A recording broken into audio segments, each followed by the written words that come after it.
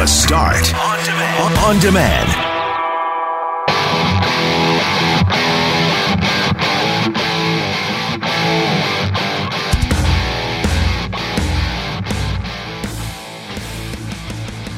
The Emergencies Act is being debated in Ottawa today as police increased their presence and started putting up fencing as they begin to move in on protesters. Is your car needing repairs? You might be waiting a while if so, because what else? The supply chain is causing problems as it pertains to getting parts. Todd Talbot, the co-host of HGTV's Love It or List It Vancouver, joined us because he's in town this weekend for the Winnipeg Renovation Show.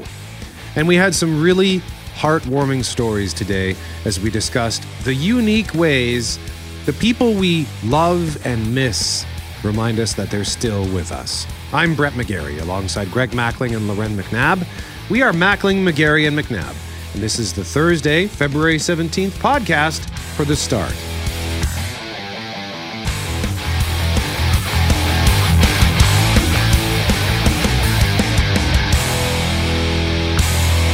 Mackling, McGarry, and McNabb. Much to discuss this morning, as always, but I need to very quickly follow up on the controversy that we just heard in Jeff Braun's newscast as it pertains to the Wordle. Mackling, Yes? Do you concur with what was just heard? The people are up in arms? I have not experienced that with there's maybe 2 or 3 people that I converse with on a regular basis about the Wordle.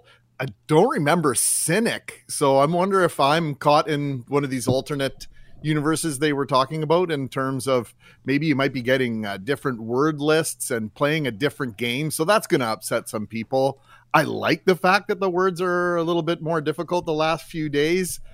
I have no complaints. Imagine that. I can't imagine it. I found the last couple of days really hard. And then another thing I've stumbled on, just to get you down another rabbit hole, Greg, have you done Nerdle, which is a math equation? No chance, Sundance. Oh, I've been doing it, and I'm like, why 3 + 9? Is it? It is 12. Like, it's you have to create this long equation, and I find myself in these moments of, why am I doing this to myself? But I still like it. I'm still on board with it all. Nerdle.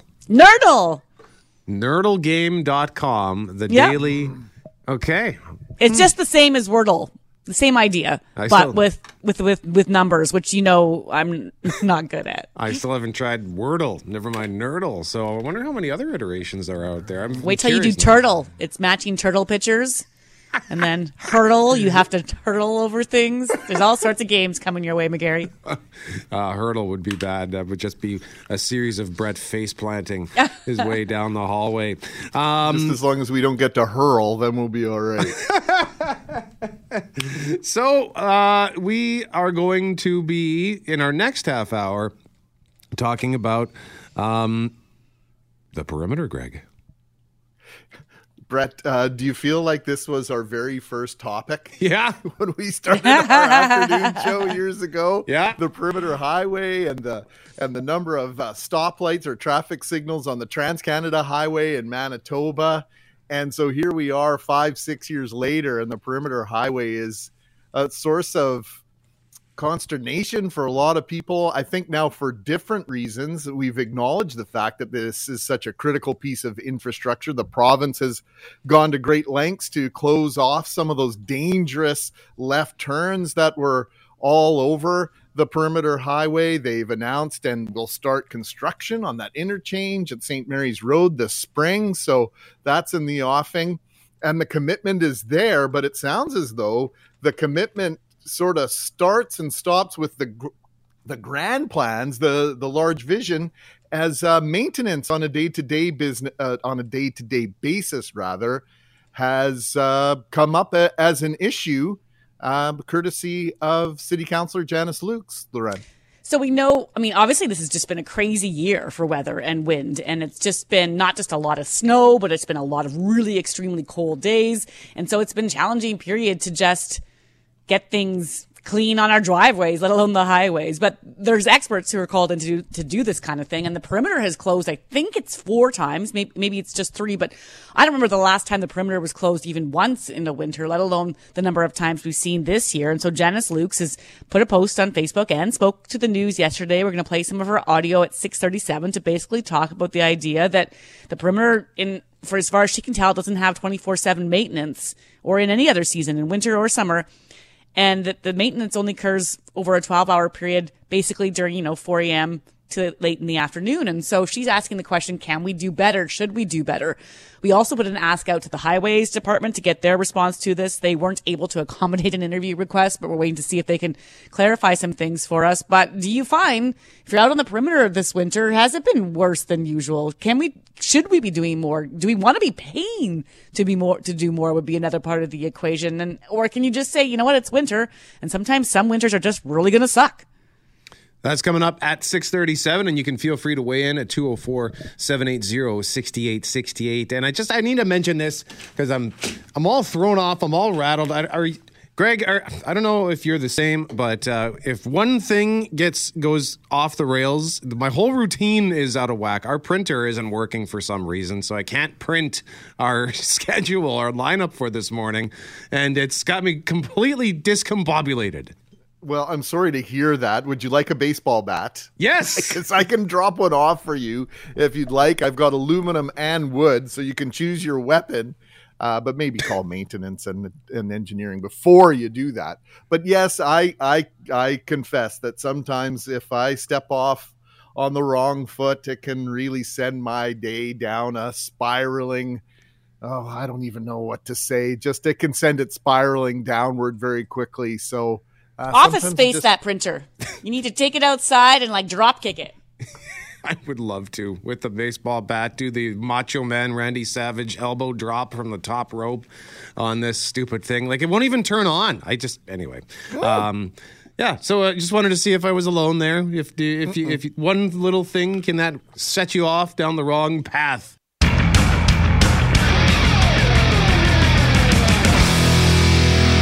Is this my country? I pay taxes?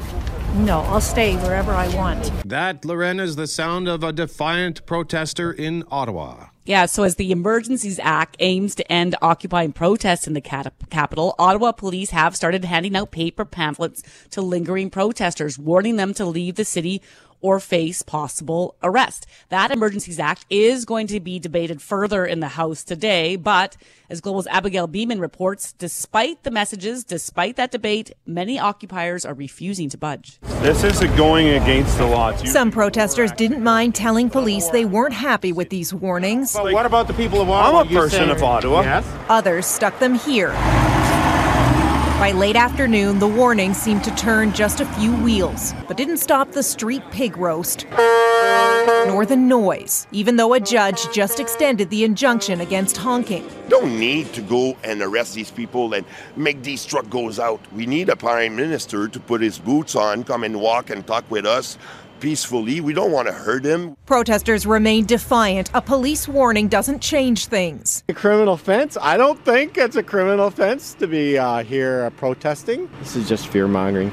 We are peaceful. Came 2 weeks ago, and then we're coming back again on this weekend. Selena Halma says she was fired from her nursing job at an Ontario hospital for not declaring her vaccination status. I'm not scared of being here because A, it's peaceful, B, this is what we stand for, and it's no time to step down now. The new police chief warned what's to come will be something people in Ottawa are not used to seeing, and the local Children's Aid Society put out a warning urging parents to make alternate childcare arrangements in case they're not able to care for their children after any police activity.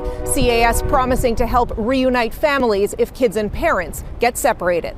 Boy, I'd like to get into one hell of a fight. That they're using their children as human shields out there to try to keep us from doing our job, which is protecting Canadians.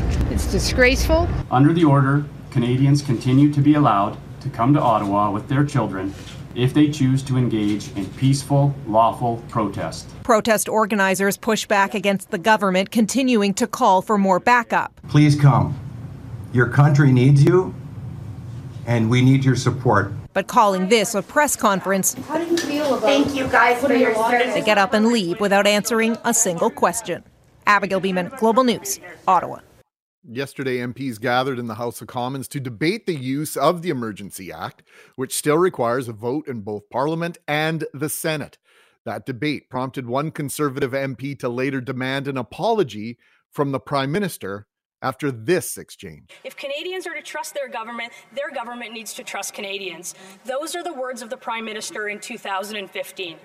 These people, very often misogynistic, racist, women haters, science deniers, the fringe. Same Prime Minister 6 years later as he fans the flames of an unjustified national emergency. So, Mr. Speaker, when did the Prime Minister lose his way? When did it happen? Right, Honourable Prime Minister. Mr. Speaker, Conservative Party members can stand with people who wave swastikas. They can stand with people who wave the Confederate flag.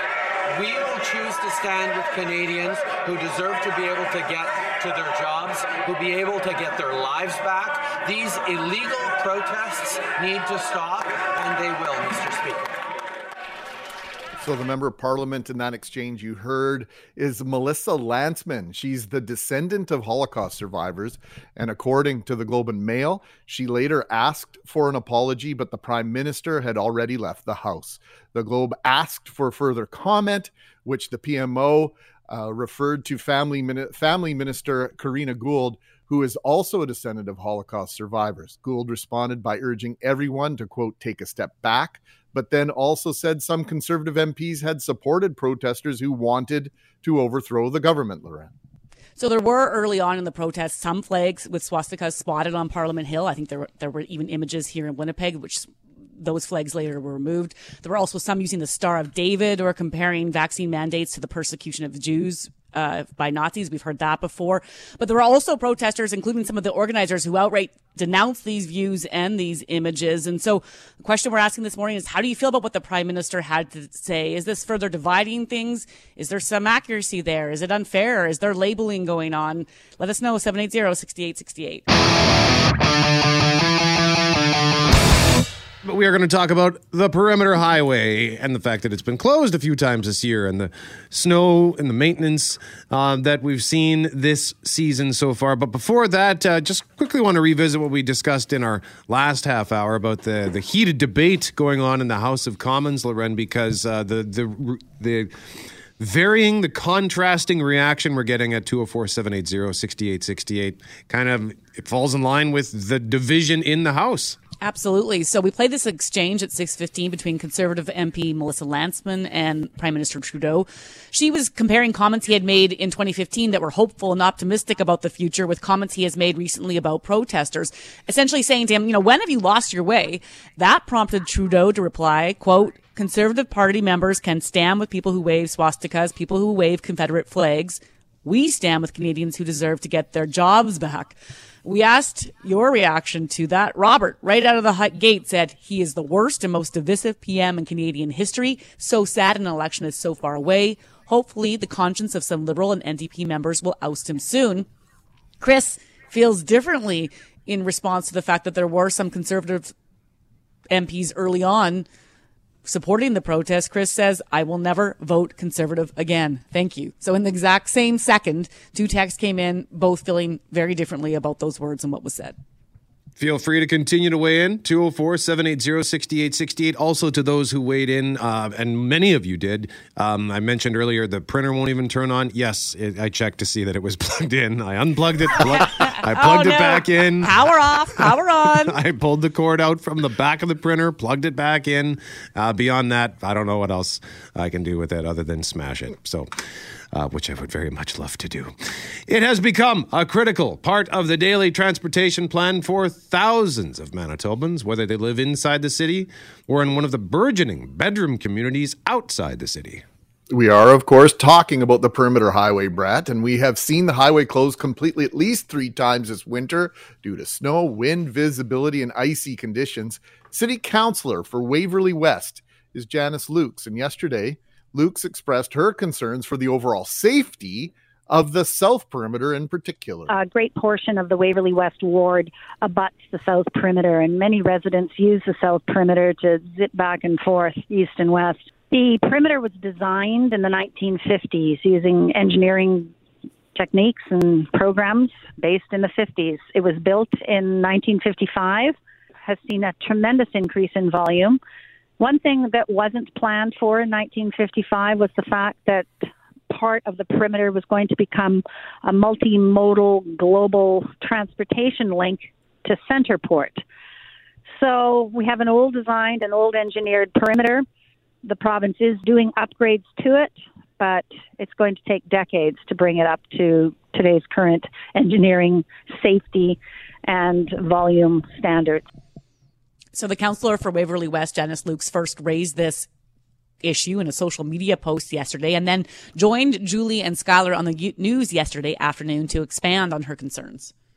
And a 13-kilometer stretch between Highway 330 going to LaSalle and the St. Anne's intersection, 13 kilometers. It averages between 25 and 30,000 vehicles a day. And in that stretch, I called and got stats from 911, anywhere from 40 to 80 911 calls a year.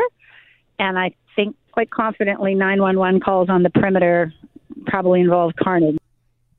So the perimeter is, of course, it's a provincial highway, so that means it's provincial crews who are responsible for clearing it.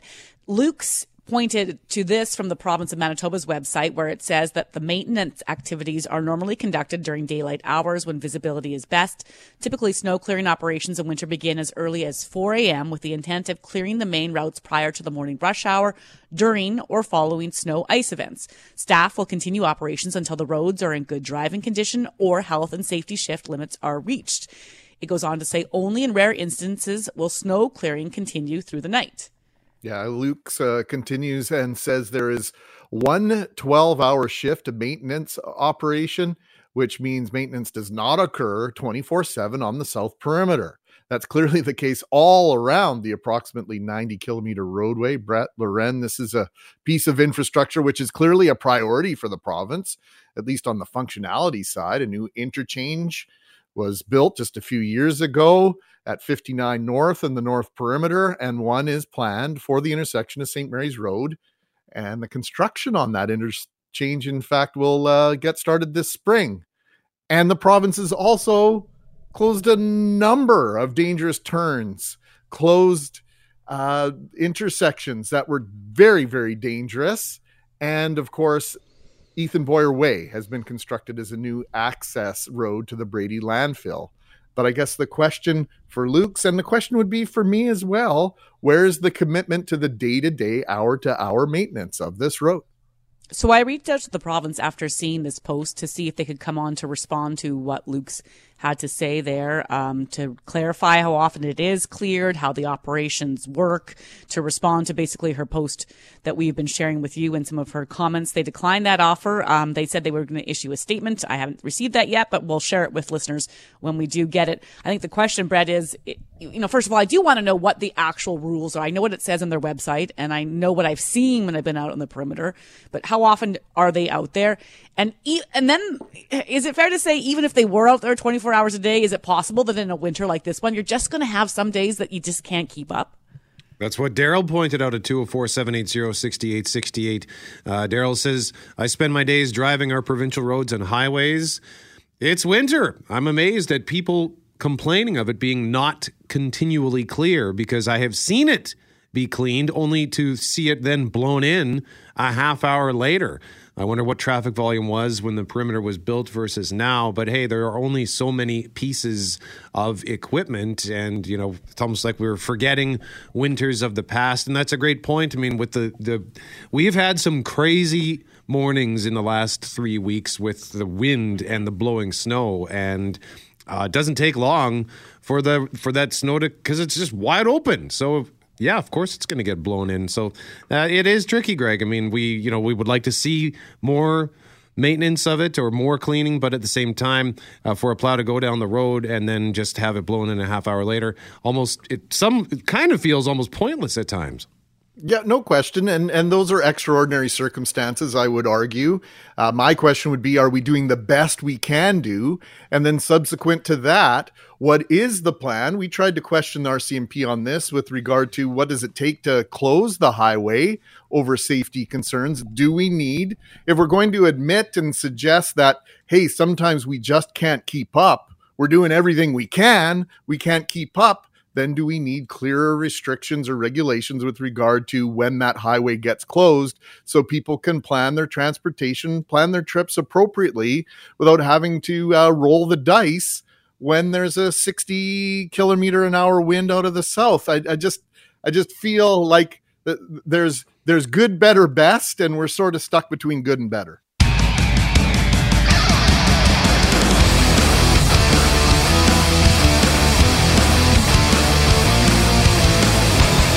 Greg, why don't you set up the topic for us?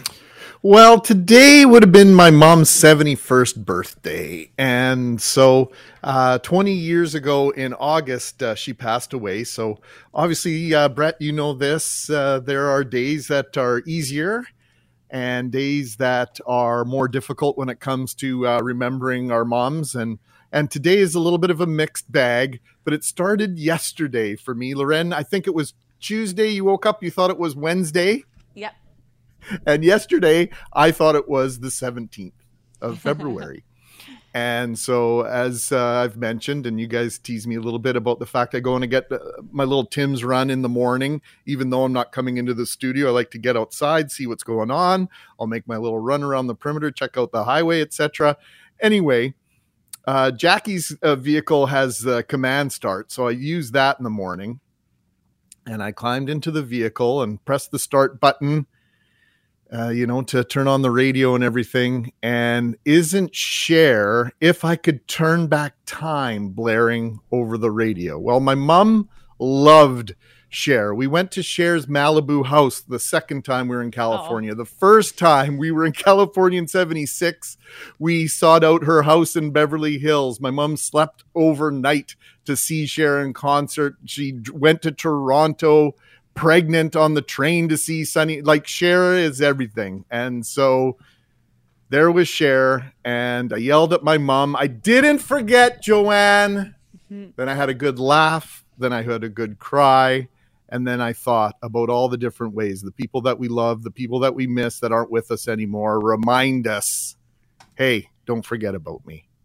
So that's what you need to do, is tell us a story at 204-780-6868. The unique or freaky ways the people we miss remind us that they're still with us, or the random things that just remind us in a good way of loved ones that we miss. So let's go around the horn here. Mr. Poitras, how about we start with you, sir? My grandfather passed away in April. It'll be 9 years. And so, like, my mom has like a little shrine to him at her place, and it's a safety razor and the brush, like the old soap, and soap it up and brush it on your neck and all over the place, and a safety razor. And I recently was just kind of shopping around at Superstore, and I was walking in around the aisle, and I saw the safety razor and the brush and stuff like that. And I thought, it was like one of the things because he never gave that up all throughout his life. He never, ever gave that up. So I was like, you know what? I'm going to do the same thing. So I went and bought it, and I've been using it. And it's just like a nice thing that I have whenever I shave. I have a beard, but like I shave my neck and stuff like that. It's like a little thing. It's like, hey, Papa, I'm carrying this on, it's a nice little thing that is like one of the biggest things that I remember about him. And it's like, but now I get to do it. And yeah, it's just something nice. So how do you like it for shaving? Oh, I'm never going back. I mein, these disposable pieces of crap that we've been lied to and told that we need to buy. I mean, no, safety razor, it's all the way. It's not even close. Never going back. Jeff Braun, how about you? Quick JB fun fact. Never used a blade of any sort on my face. I've only ever used electric razors. I use an electric too, Philishave. Every single time since you were a teenager?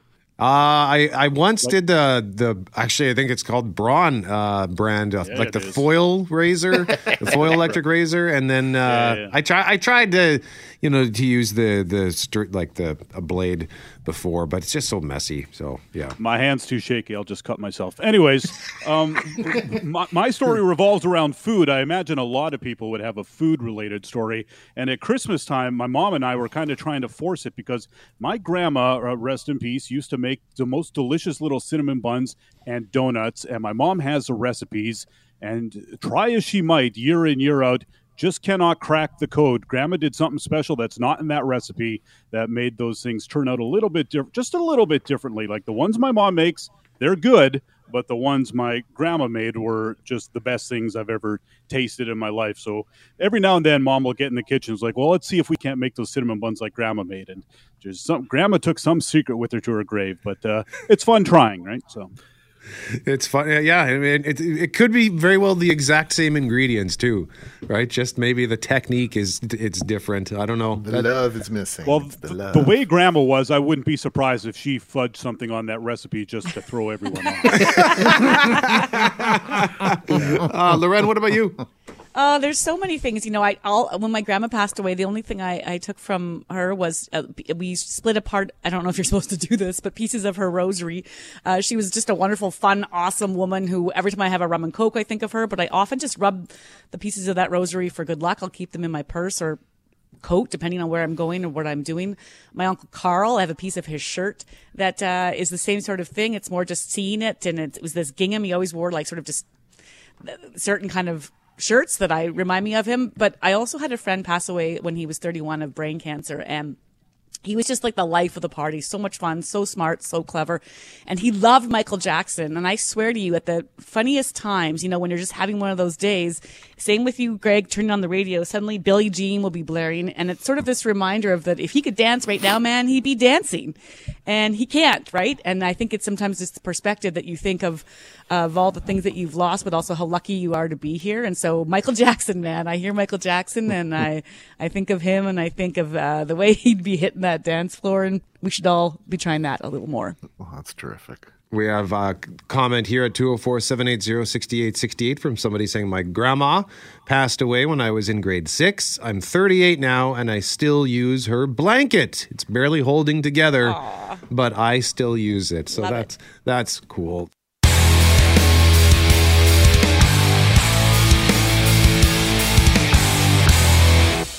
Have you taken your car into the shop lately for a tune-up? Had something break down and called your mechanic only to discover the part you need is not available? So if you're nodding your head, maybe while you're even behind the wheel right now, you are definitely not alone, not just here in Winnipeg, but right across the continent. Whether your car is domestic made, foreign made, the supply chain has been severely interrupted, with some parts taking weeks, even months to arrive, not just days. Trevor Newdorf is the owner of West Perimeter Auto Service and joins us now. Good morning, Trevor. Good morning. How are you this morning? I'm well, thank you. And thank you for getting up early with us. I know you're already on the go. What kind of parts are in short supply? Like, what are we seeing on the shelves or not seeing on the shelves, perhaps? It seems to be a little bit of everything. Mechanical parts are still fairly readily available. It's the body shop parts that we're seeing a lot of trouble with. And it's gotten better over the last little while, but with current events, it's kind of stopped that momentum again. Trevor, we've had a couple of comments, and now I've noticed it. People driving their vehicles with damage that is sort of, I wouldn't say, obviously their vehicles are able to be driven, but I would suggest that in a perfect world, people wouldn't be driving these vehicles with the damage that they have in them, missing side view mirrors and bumpers and all sorts of different things. How long is the wait on certain parts? We've seen waits on kind of weird stuff of up to 6 months. We've had vehicles that have sat and can't be put back together because they're integral parts that you can't get to unless you have the vehicle apart. And anywhere from 3 to 4 weeks is kind of the normal now. So it used to be 2 to 3 days. For the cars that are having to sit for 6 months, what are those drivers doing in the interim?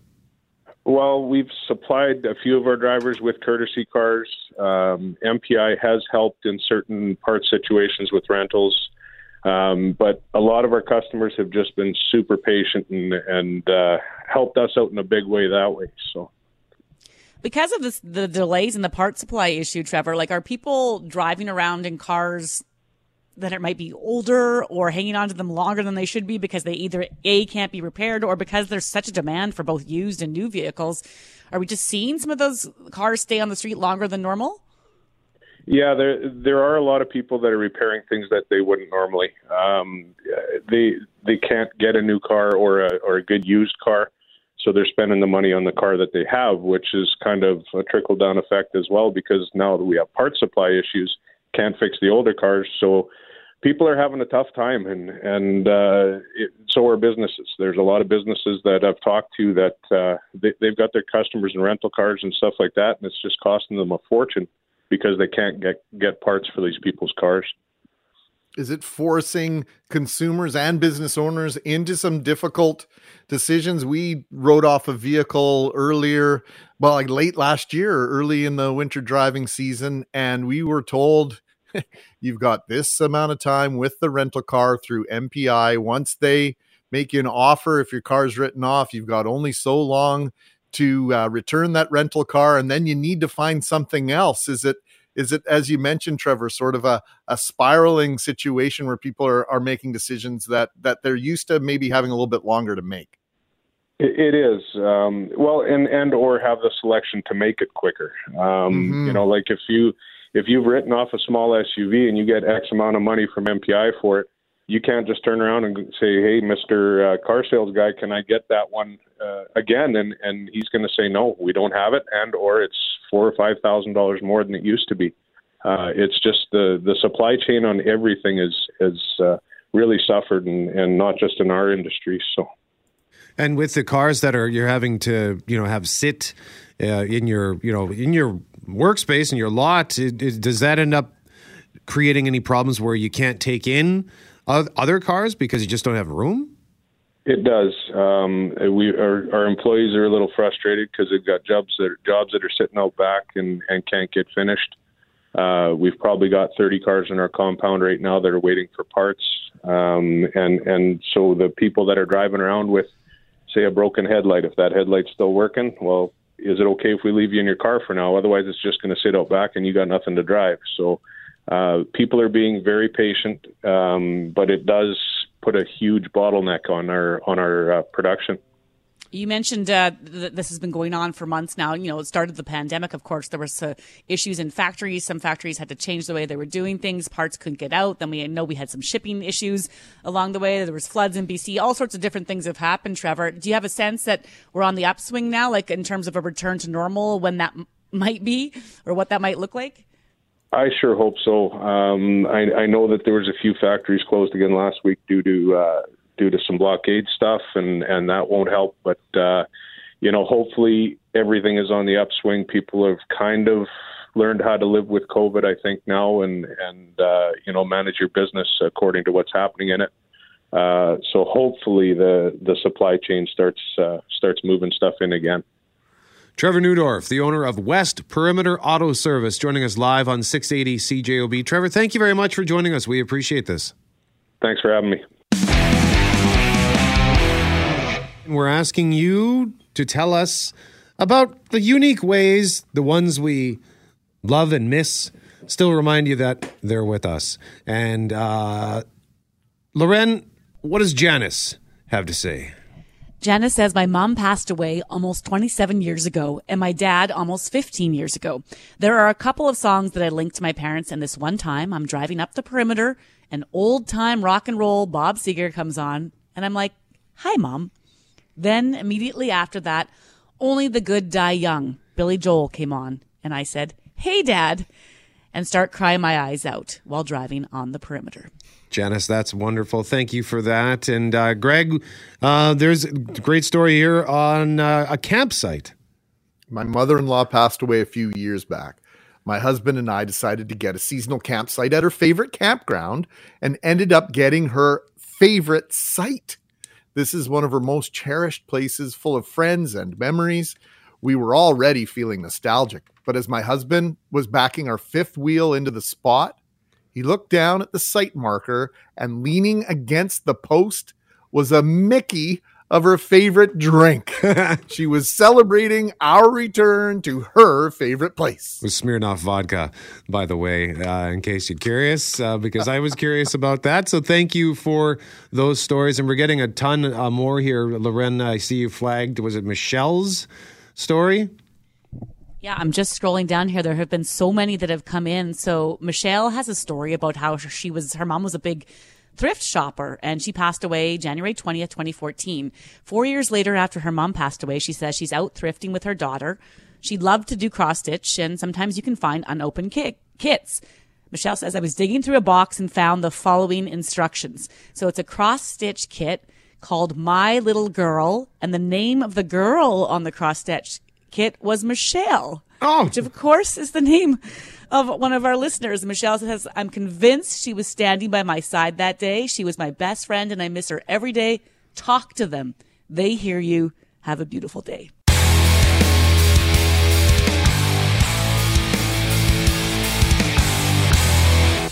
It's time for the Small Town Salute, as we do every Thursday just after the 7:30 news. And as we head into a long weekend, long weekend, yes. Of course, I mean, it isn't that for everybody. But you might be looking to get out of the city. Get outside, spend some time on your skis, your snowshoes, your snowboard, or perhaps your snow machine. Yeah, we know that the city of Winnipeg is having a hard time storing all this white gold on our boulevards and elsewhere.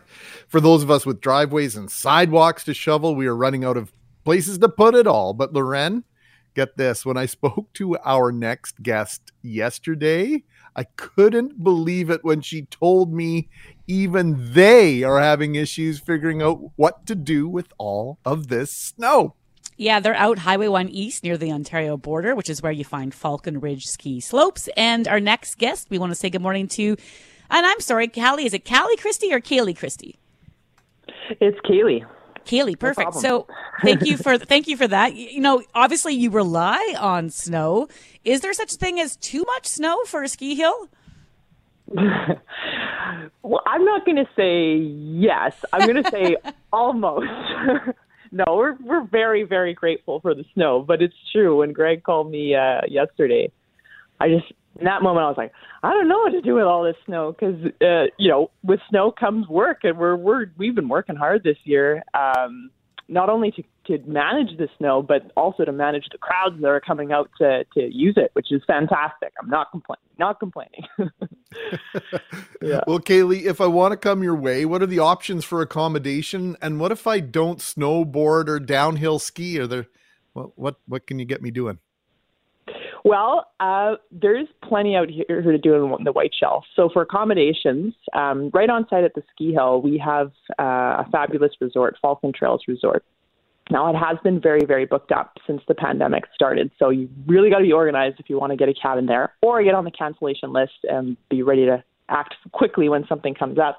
But other than that, there's a lot of great options locally. The Falcon Beach Ranch is a wonderful place to stay. It's only 15 minutes down the road from where we are. Beautiful log cabins right on the ranch there. There's Tall Pine Lodges in West Hawk Lake, couples only resort, also amazing. There's a few other places in West Hawk, CBC Cabins, Keystone Resort. And beyond that, you can actually go to explorethewhiteshell.com, and they have a whole listing of all the different accommodations in the area.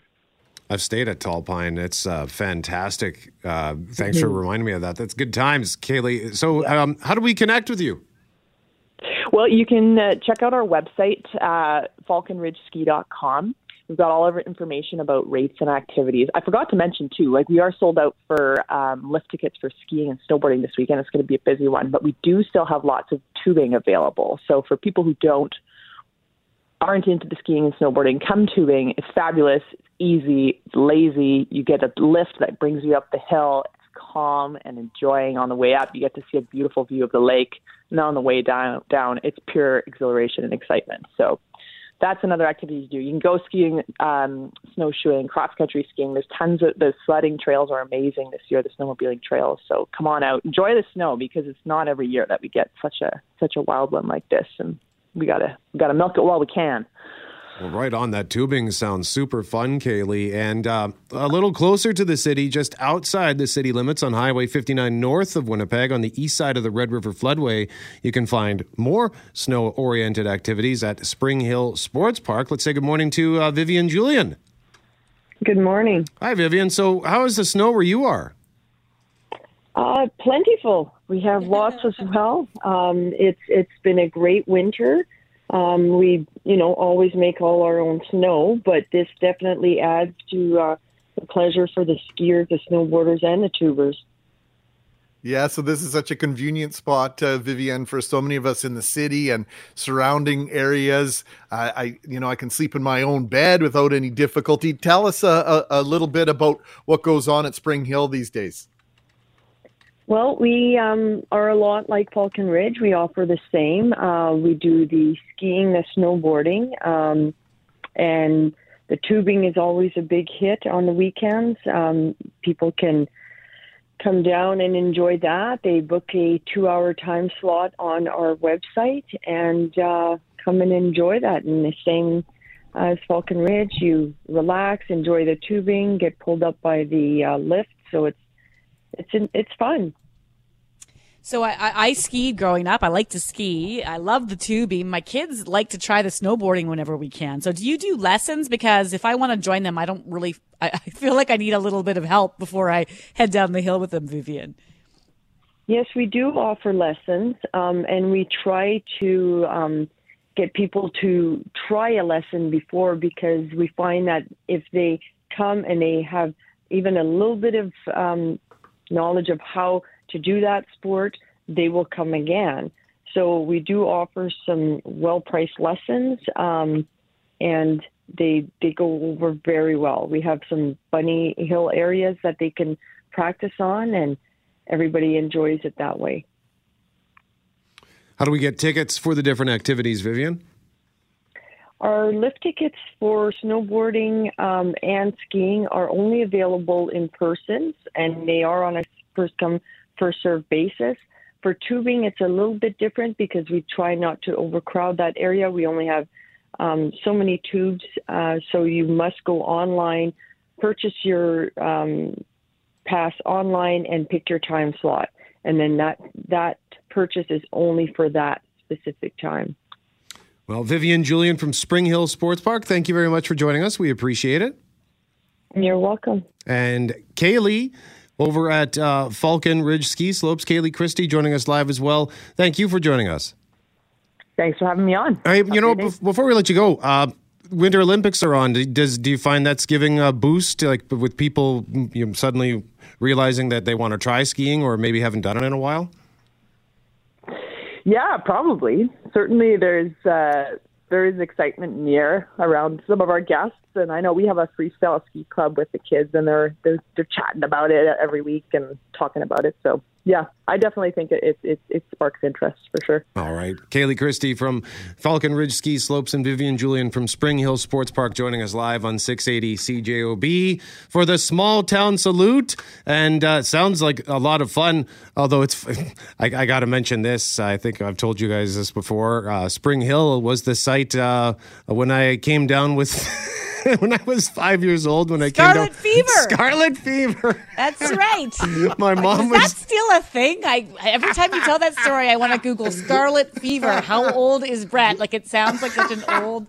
I mean, I know you're younger than me, but it's a funny one. The following weekend, I had scurvy. That's not true.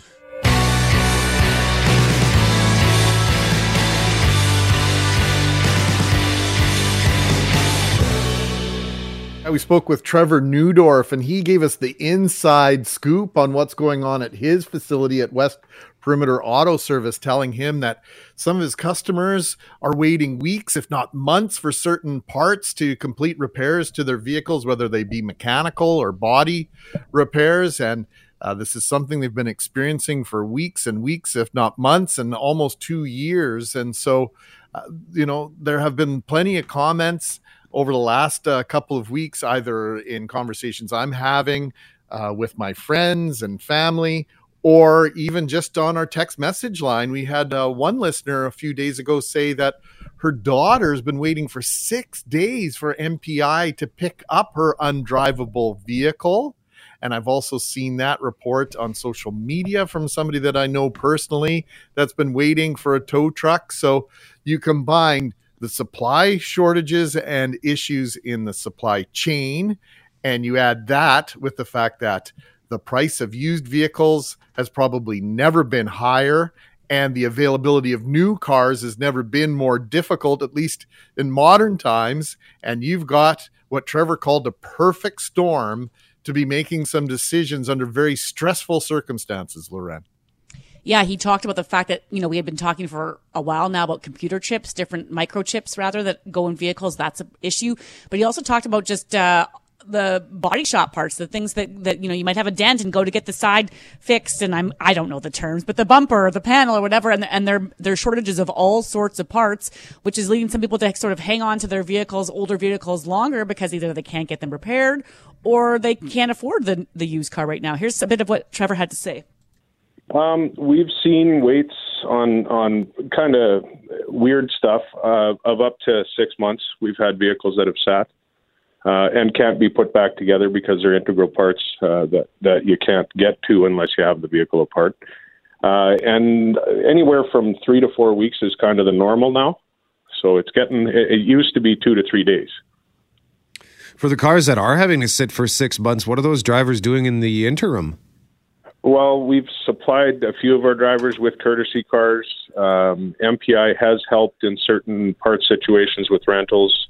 But a lot of our customers have just been super patient and helped us out in a big way that way. So we just got a text now, guys, from Ben, who said that he had his truck went in for a faulty drive shaft in mid-December. That part came in and he just got the truck back last week. So that sounds like that would be an almost 2-month wait to have that repair. We talked a bit about, Trevor said, that there was, of course, issues with the pandemic and factories that had to change their shifts and do all sorts of different things to keep up with public health orders. But then in the last couple of weeks, he also mentioned the blockade had impacted some parts issues coming from the States. And then just overall the demand is there. It's really high. And Greg, you were curious if that means people are just going to keep some of their old clunkers a little longer because of either the affordability issue or just the replacement issue or just the fact that it just makes more sense to do that right now.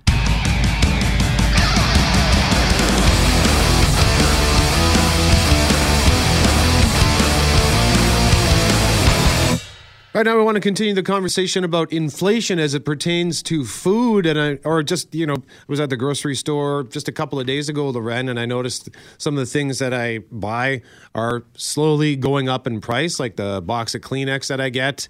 And I just get like the generic brand, but it's usually, I think, $1.39, and it's up to $1.99 now for a box. The bottle of pop that I get is going up. Prices on seemingly everything in the store going up here and there in sometimes small doses and sometimes much bigger. Yeah, yesterday, right around this time, we were sharing how inflation had hit the highest levels since 1991. So it rose 5.1% in January.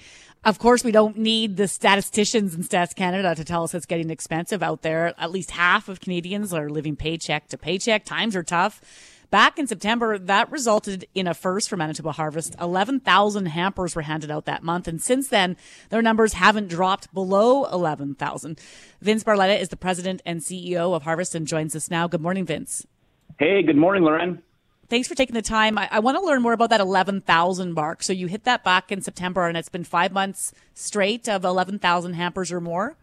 Yeah, that's right. We've really been seeing that record high level of demand since the fall. And again, since September, those inflation numbers that you were just talking about have continued to creep up to the point where this past month we've seen that inflation number now over 5%, a 30-year high. And of course, when it comes to the grocery store, that inflation number is even higher, 6.5% on food, according to Stats Canada. So when you're a low-income individual, you're living on a fixed income, a senior on a pension, on disability, or in a low-wage job, every dollar counts. And when groceries cost more, it's tough to make the ends meet. Vince, that number is obviously staggering from the outside. On the inside, what are you hearing? Where are these new clients coming from? Are they people from walks of life or stations in life that maybe you've not seen before? Well, we're continuing to get people, Greg, from all walks of life who need hampers, and in communities all across the province, not just in Winnipeg, but in rural Manitoba, in the north, in towns and cities all across the province. And again, it's seniors, it's parents with children, and it's important to know those over 11,000 hampers that Harvest put out the door in January.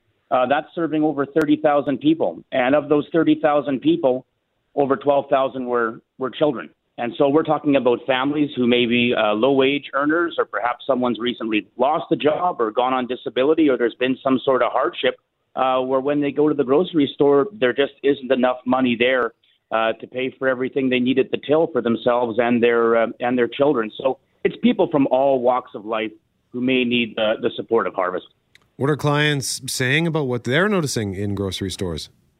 Well, they're noticing the same thing we all are. I mean, we all go out and buy groceries, and we see whether it's the price of meat or the price of produce or really just about anything that you get day to day, that those prices are going up, and that's making it tough to get by. I mean, you got to remember that here at Harvest, the vast majority, almost 90% of people who use Harvest services have household incomes less than $20,000. Almost half of them household incomes less than $10,000.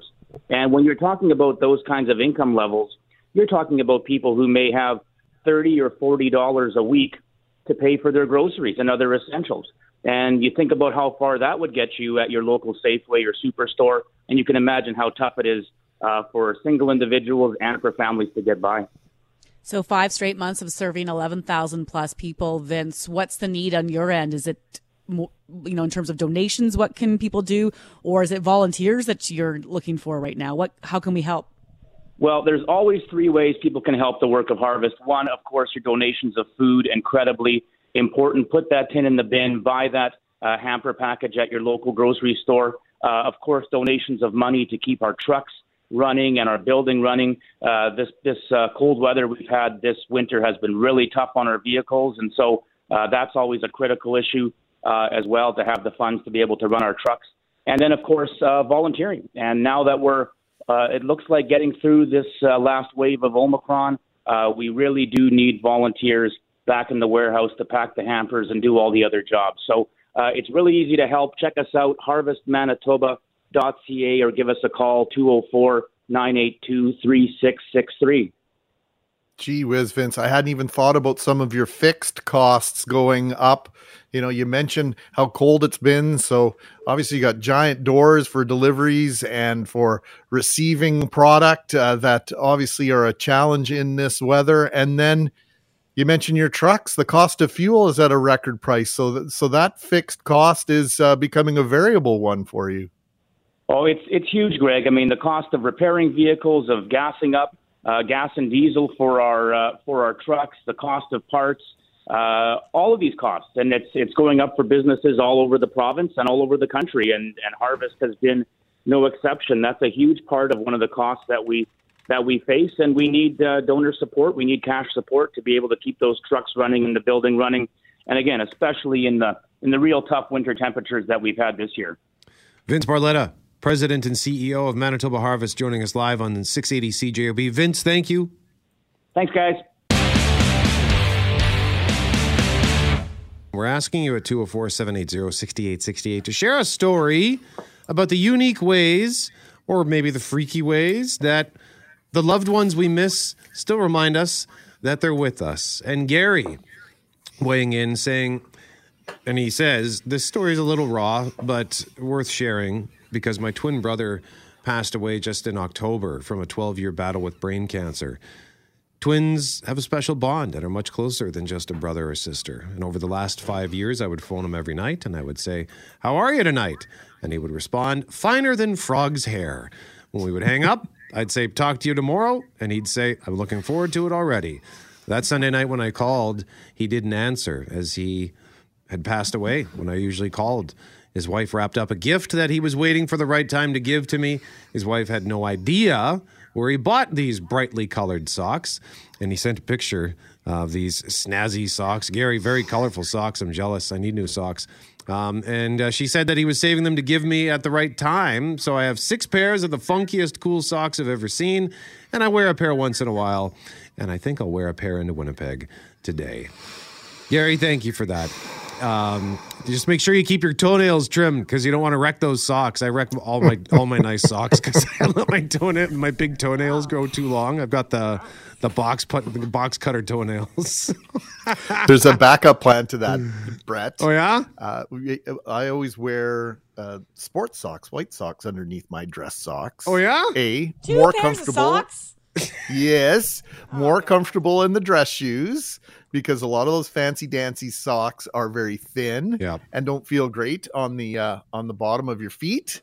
And it also prevents what you were just talking about, those puncture wounds to the to the toes of the socks. The puncture wound, I love it. So keep those stories coming. Wonderful story, Gary. Thank you very much for sharing, and our condolences to you for that. Now, the Emergencies Act, Loren, is now in force, as we've been discussing for the last few days, but it must be debated and voted on in Parliament. Yeah, so that debate, it does begin today. And if you're looking for what's going on with the latest in Ottawa, we also know Ottawa police are out. There's more on the streets now looking to see what they can do or what they're going to be trying to do when it comes to either arresting protesters or moving those trucks away. But that debate is, of course, required by law as part of the oversight, so no government can overreach its powers. They have to debate within 7 days of invoking it. So the scope of those powers, as we all know, casts a wide net of criminal liability. Global's David Aiken looks at what's being covered by this emergency order and how the debate is shaping up. Blockades or unlawful assemblies are prohibited at all border crossings, all airports, all harbors, ports, power stations, hospitals, and so on. An exhaustive list of infrastructure assets. Those who have gathered at the parliamentary precinct are now, by law, participating in an unlawful assembly and face increased fines, imprisonment, or other sanctions. And anyone thinking of joining the Ottawa protest this long weekend faces the same. And at worst, you may be tying yourself to dangerous criminal activity. It is also now illegal to bring a child to an unlawful assembly. And that's a big deal because lots of parents have already brought their kids to the Parliament Hill occupation, and the presence of those children makes things a lot trickier for law enforcement. All of these Emergency Act provisions will automatically expire in 30 days, unless extended by the government. Notably, it will be up to local police forces, not politicians, to decide when and where an assembly or a blockade is unlawful. But that means the Emergencies Act could apply to blockades or protests in provinces such as Alberta and Quebec, where there are premiers who oppose the use of the Emergencies Act. Senators and MPs will debate and vote on these measures later this week.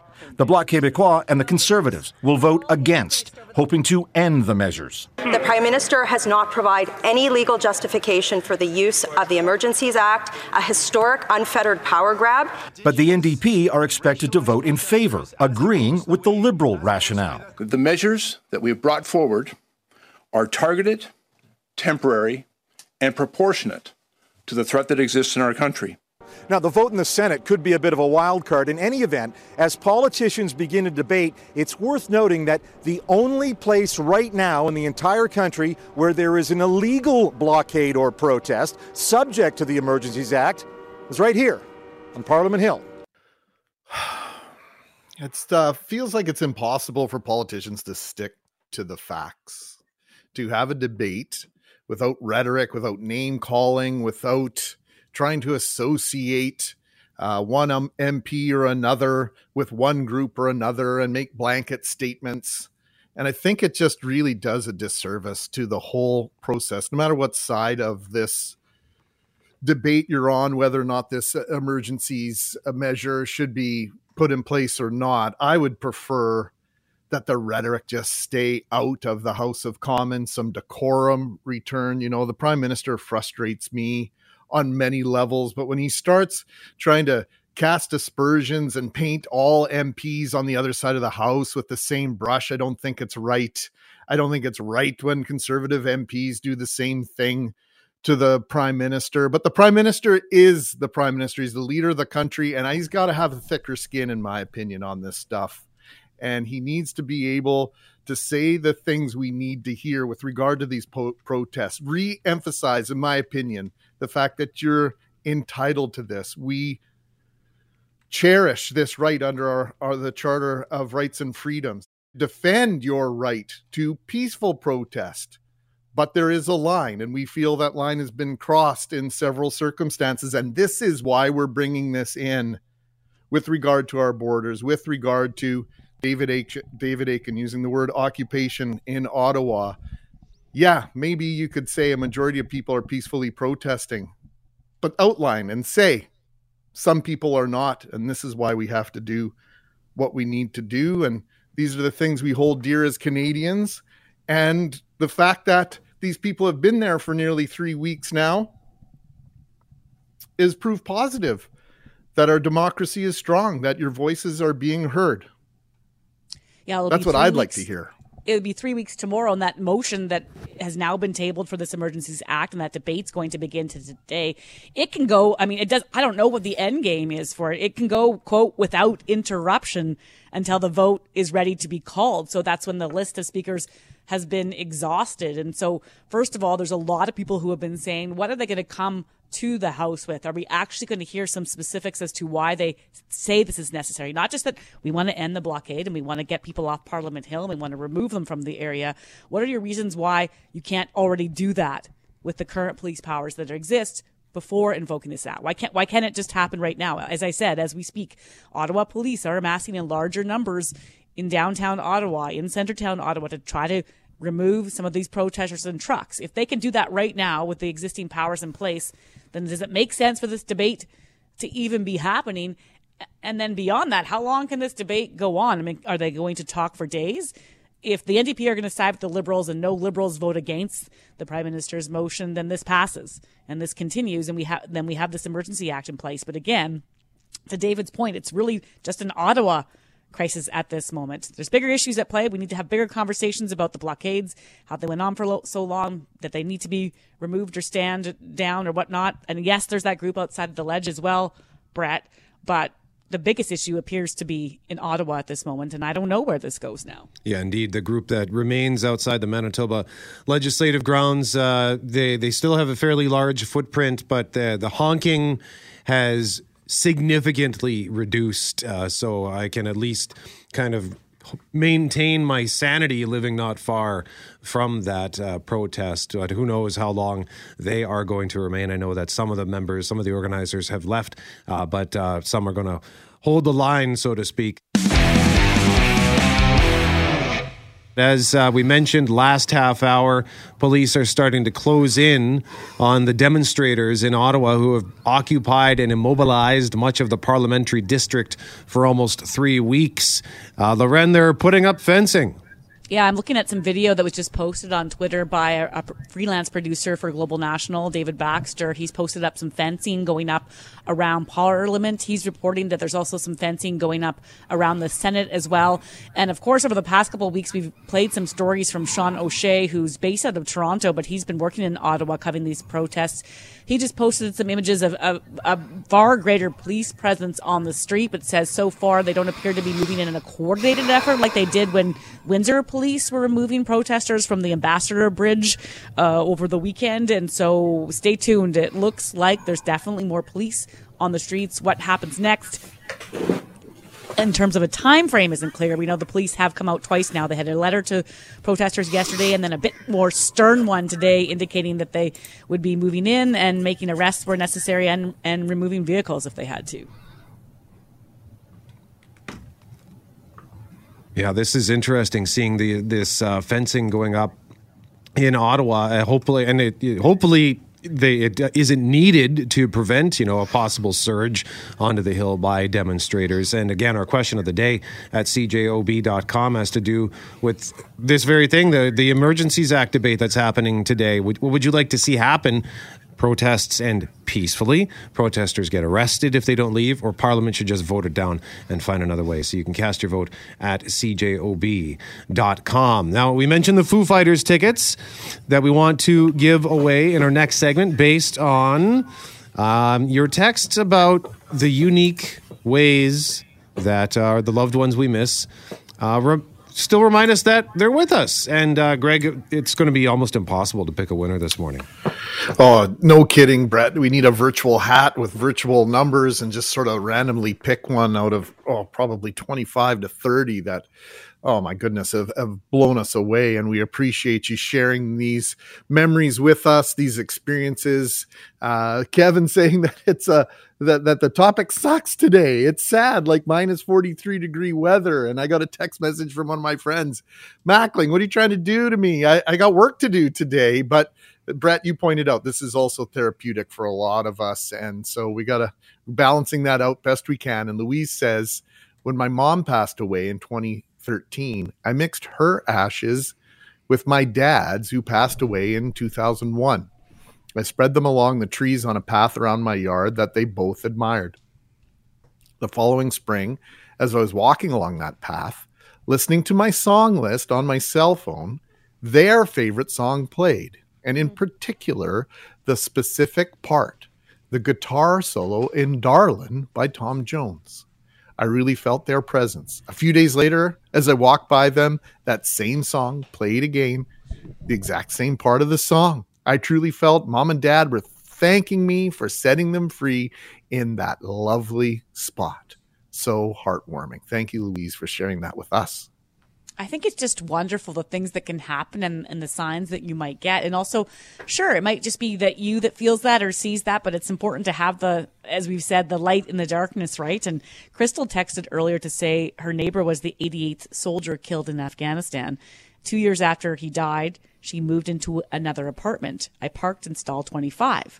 The lines and parking stall numbers were being repainted. On the second anniversary of his death, her parking stall was renumbered from 25 to 88. She says, I know James is still around and letting us know that he's here. Like, why would it go from 25 to 88, right? Just things happen, and sometimes there's no explanation for them. Wow. And Gary, we told Gary's story last half hour, and he followed up with just a thought. He said, I love how your show is real and allows us a chance to share. It makes food for the soul. And we do appreciate this topic today because we know it can be difficult for many of us who have lost loved ones, but we appreciate these stories are bringing us some they're warming our hearts and they're bringing us some inspiration. And we thank you for, as always, for letting us, giving us a peek into your world because you're a huge part of what we do. And we feel like it's a family. And we know that we sometimes have squabbles on our text line at 204-780-6868. In particular, the last 3 weeks, there have been one or two squabbles on our text line. But for the most part, it's fairly civilized. And we appreciate these little diversions in the meantime that help us get through the days. Right now, we've got those Foo Fighters tickets to give away, September 21st, Canada Life Centre, and we're asking you to share with us the unique ways that the loved ones we've lost remind us that they're still with us and bring some joy into our lives in unexpected ways. Lana just got in. She's one of our runners-up. So many great stories today. Yeah, Lana says, my mom passed away 7 years ago this month. She used to go to the little corner neighborhood restaurant in the mornings to have coffee and toast and meet some of the ladies and gentlemen in the neighborhood to get her day off to a good start. She liked to order her toast burnt, and I used to tell her, Mom, one of these days, so-and-so, I'm not going to mention his name as he was the owner of the restaurant, is going to kick you out because it always made him angry that she ordered her toast well done. Well, sure enough, one day my mom comes home and laughs and says, so-and-so kicked me out of this restaurant today when I ordered my toast burnt and told me not to come back. We laughed and cried a little because it was completely unnecessary for him to act that way towards her. Anyway, at her internment, I told the story about her being kicked out for ordering burnt toast. A few days after her funeral, I was standing at my kitchen counter making breakfast with my husband, and I've got bread in the toaster, and next thing you know, it's smoking all over the place. I pop the toast. It's burnt black. We all looked up at the ceiling and said, "Hi, Mom." Ever since then, we've known that if we burn toast in the house, it's Mom doing a flyby. And Lana says she never burned toast before that. And so she really believes that when that happens, Mom's just saying hello. This is it's so unbelievable. We had Tish talking about two little birds that visit her outside her window. She says those are her brothers paying her a visit. Kevin the garbage man says when he sees a snowy owl, that's his dad, and when he sees a little sparrow, that's his mom. So that's wonderful. Greg, what you got? I got Maureen says some time ago my mom passed away, and Maureen spells mum M-U-M like we do in our family. And I was at the florist to buy the flowers. I asked if they could put forget-me-nots in the arrangement. The clerk said that was an annual flower, usually grown from seed, so something else was chosen. Weeks after the funeral, I was packing up the canned and packaged food to donate to Winnipeg Harvest. As I reached into the cupboard, I noticed an envelope in the shelf. As I turned it over, yep, it was a package of seeds. Forget-me-nots. Oh, that's unique and interesting. Thank you very much for that, Maureen. Our winner is Dan. And first of all, I want to salute Dan because he typed out the text and then he resent it and he added at the beginning of his text corrected grammar. It bugged him, right? He's like, I can't send. I got to do this again.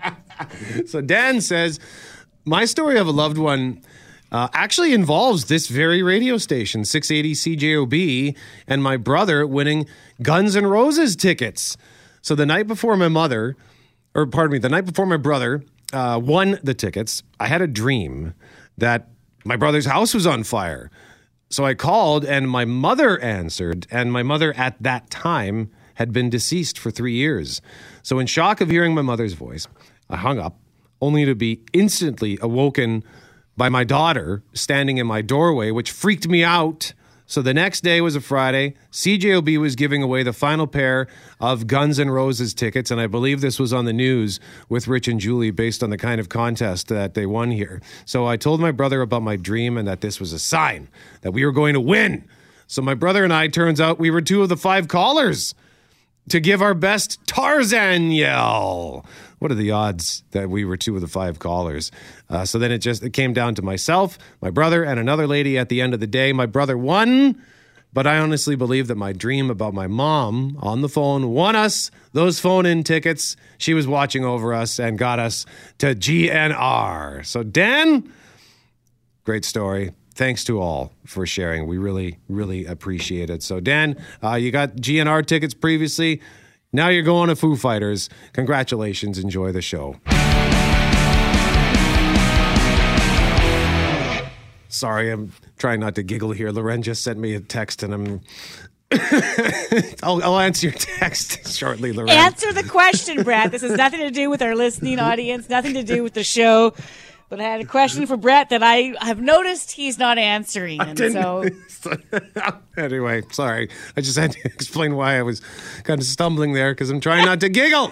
I like to play Brett's older sister, for those who don't know that out there, because I'm 4 months older than Brett. So whenever he starts dating someone or, maybe I feel like you need to have a salad in your life or something, I like to hammer you with older sister texts. Be careful. All right. So it begins tomorrow and runs through until Sunday at the RBC Convention Center. It is the Winnipeg Renovation Show. Oh, and so many people renovating this time of year, right? We actually had to, because of a flood insurance issue, replace our floor. And of course, once you start doing that, you think I should paint. And then once you start painting, you think, I wonder what this headboard would look like if it's a different color. And next thing you know, your husband's running out and never coming back. No, I'm kidding on that part. But renos, us have been doing them this year, Greg. Well, yeah, and I have a question, Loren. Have you had the discussion of love it or list it, or are you just staying put? Well, it's funny because people talk all the time about where would you live and moving and all the rest. And then once you spruce up your house a bit, you do think to yourself, it's never looked better. Should you list it? But I love it right now. So I can't add any more to the insanity around here. No, our neighbors always get a little panicked when we start doing renovations around here. They want to know if we're moving. And this show, I have to admit, gets my idea train rolling. I see things I wish I had included in my last project, or it gets me planning my next one. Plain and simple, it is danger for me, for my imagination, and potentially the bank account. But I love it, just like I love the show our next guest co-hosts. It's Love It or List It Vancouver, an HGTV mainstay. Let's say good morning to Todd Talbot. Morning, Todd. How you doing? I'm doing all right. Now, I resisted the urge to get a jab in on behalf of Jillian Harris, your co-host, but it's decided not to say something like, what's that? I'm used to it. Jab away. Okay, so my original intro was going to be my favorite host from Love It or List It Vancouver is not coming to Winnipeg this weekend, but Todd Talbot is. Whoa. Yeah, no, that's fair. That's fair. I mean, listen, behind the scenes, the guy carrying the show, has to bear that burden. And it's okay if you don't recognize it. How much fun do you guys have working together, Todd? It really is such a critical piece of that show working. Well, I was listening to you guys talk before about this brother-sister relationship, and ultimately that's kind of the roles that we fell into. We get along great, we have great respect for each other, and yet we love making fun of each other, and neither one of us takes it personally, which is the key component, because if you do, that's 8 long years of not wanting to stand beside somebody. But it was great. Yeah, that's fair. You have to make those jabs and then move on sometimes, I think, Todd. And that's part of the thing that makes the show fun to watch, because people can relate to that. And renos, of course, can, even the best of couples or relationships or whatnot can really be, I don't want to say brought down by a renovation, but I'm sure you've seen in your time working with people that a reno can really be taxing on a lot of people. Yeah, you're absolutely right. I think people underestimate the stress that it puts people under. In all seriousness, it affects everybody in the family, and I can speak to this firsthand. We have a slight addiction to the renovation and moving and building, and so we feel like as a family we're always in either the conversation of or the actual working of it, and it does. It takes a toll. Our kids are 9 and 11, or sorry, they're 10 and 12. And it affects them as well. Well, that's got to be tough, right? Because if that's your passion, of course you want to do it more. Like I love golfing during the summer. So for about 6 months, 7 months a year, it's basically all I think about. And I can't just turn it off. And in your case, if that's your passion, how are you supposed to turn that off? I totally agree. By the way, golf has its impacts on relationships as well. Yes.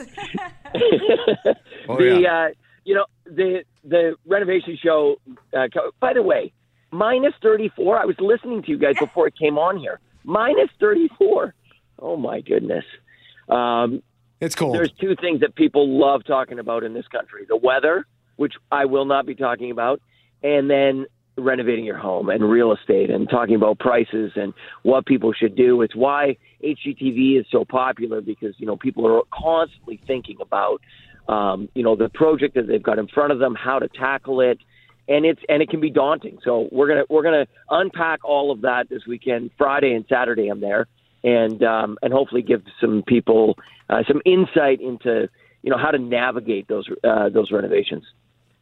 Todd, Vancouver is obviously one of the most beautiful cities in the world. The price of real estate there is beyond comprehension for many of us on the prairies. I lived in Vernon, BC for years, and that was, that's going back 25 years, and already things seemed out of hand, not only in Vancouver, but in the Okanagan. Help us understand these prices that we see, and how outdated the old episodes that are maybe only a couple of years old from Vancouver are already look like a bargain. Some of these places that you've sold. Yeah, I get messages on social media asking me about the prices that they see on television. And obviously, once you record the episode, they're not going back and changing market value. And yeah, you're absolutely right. I mean, we've seen it across the country, but particularly in Vancouver, the skyrocketing real estate prices here are, you said, help me understand it. And I think even for people who are in the industry and understanding it and buying and selling real estate all the time, we still scratch our heads. In fact, I'm putting my house on the market tomorrow. The sign goes up. I'm flying to Winnipeg and I'm selling my house. My family doesn't know yet, so it'll be a big surprise. But it's really hard to not only understand why the prices are so high, but more importantly, how do families and people stay in Vancouver without being buried by mortgages that are so high that it impacts the rest of their life, or they have to actually leave the city? And it's a serious problem that we have here, but it spans all across the country. And there's lots of conversations going on about what we can do to try and tackle this problem. And one of the issues that we have here is the single family home idea. We have, over 80% of the land that we have has single family homes on it. And that is simply unsustainable in this city. We need new creative ways to get more people into a smaller area. And that's confrontational to a lot of people. But the reality is it will just be out of reach for so many people. So we're going to need to get creative, and the city is doing that, the province is doing that, but it's slow. Well, when you talk about that, Todd, there's this idea that you don't need the space that you once thought you're supposed to have, or you maybe don't need the yard that you once thought you had, or we just have to rethink or reevaluate our expectations. And so with that, you might be looking at, there's all sorts of great shows, yours included, that show what you can do with a smaller space and how you can make a difference with your yard. If it's not this huge yard, you can still do a lot with it. And so when it comes to the renovation show this weekend, are you hearing from more people that are looking to spruce up what they have and stay rather than renovate and leave? You know what? It's always both, which is a lame answer, I guess. But there's definitely the people in the camp of renovating and staying and using the space that they have. I think the pandemic has shown us that we need to be smarter with our space, and we're seeing things shift in terms of how people are using their homes. We went through a long trend of super open concept, and I think especially over the last couple of years, we've seen people realize, well, wait a second, some delineation in space, some ability to have some separation from the kids who are trying to do their homework, noise, all of those types of things. So, people are exploring those things. I think people are making their spaces more personalized. They're realizing, wait a second, we're spending a lot of time here, and we're not going to just try and renovate our space so it looks like a renovation on TV. We're really going to get in touch with what we love. And if that means bring some color into it, or, whatever it is that makes you happy, I think that has definitely drifted to the top of the list. In terms of people moving, I mean, one of the things that we've seen is people looking for an opportunity maybe to cash out of the city and move out to smaller areas. And this work from home trend has definitely made that possible. So people are moving to what used to be recreational property and is now becoming full-time residence. So it's all over the map, and we're going to get into this at the show. I'm fascinated by it. I just love this conversation. Don't tell the show, but I would come and do it for free anyway. It's a great conversation to have, and there'll be lots of opportunity for people to ask their own questions too, because everyone wants to dig into their own process and what they're thinking. Friday, February 18th. That's tomorrow night at 6 o'clock, and Saturday afternoon at 1 p.m. Todd Talbot in person, Winnipeg Renovation Show that gets underway tomorrow at the RBC Convention Center. Todd, this was a terrific visit. We appreciate you, and no hard feelings on the introduction. And let's do this again sometime. Absolutely. Thanks for having me, and I look forward to coming to Winnipeg. Hey, thanks for listening to the Start Podcast. We are available on Apple Podcast, Google Podcast, wherever you find your favorite podcasts. Subscribe now and never miss an episode. And if you like what you hear, rate the show, tell us what you think. And hey, even tell a friend about the podcast. Be sure to follow us on Twitter and Instagram. Greg is at GMACWPG. That's GMACK WPG. I am at Brett McGarry, BRETTMEGARRY. And Loren on Twitter is at McNabb on Global and on Instagram at McNabb on CJOB. Talk soon.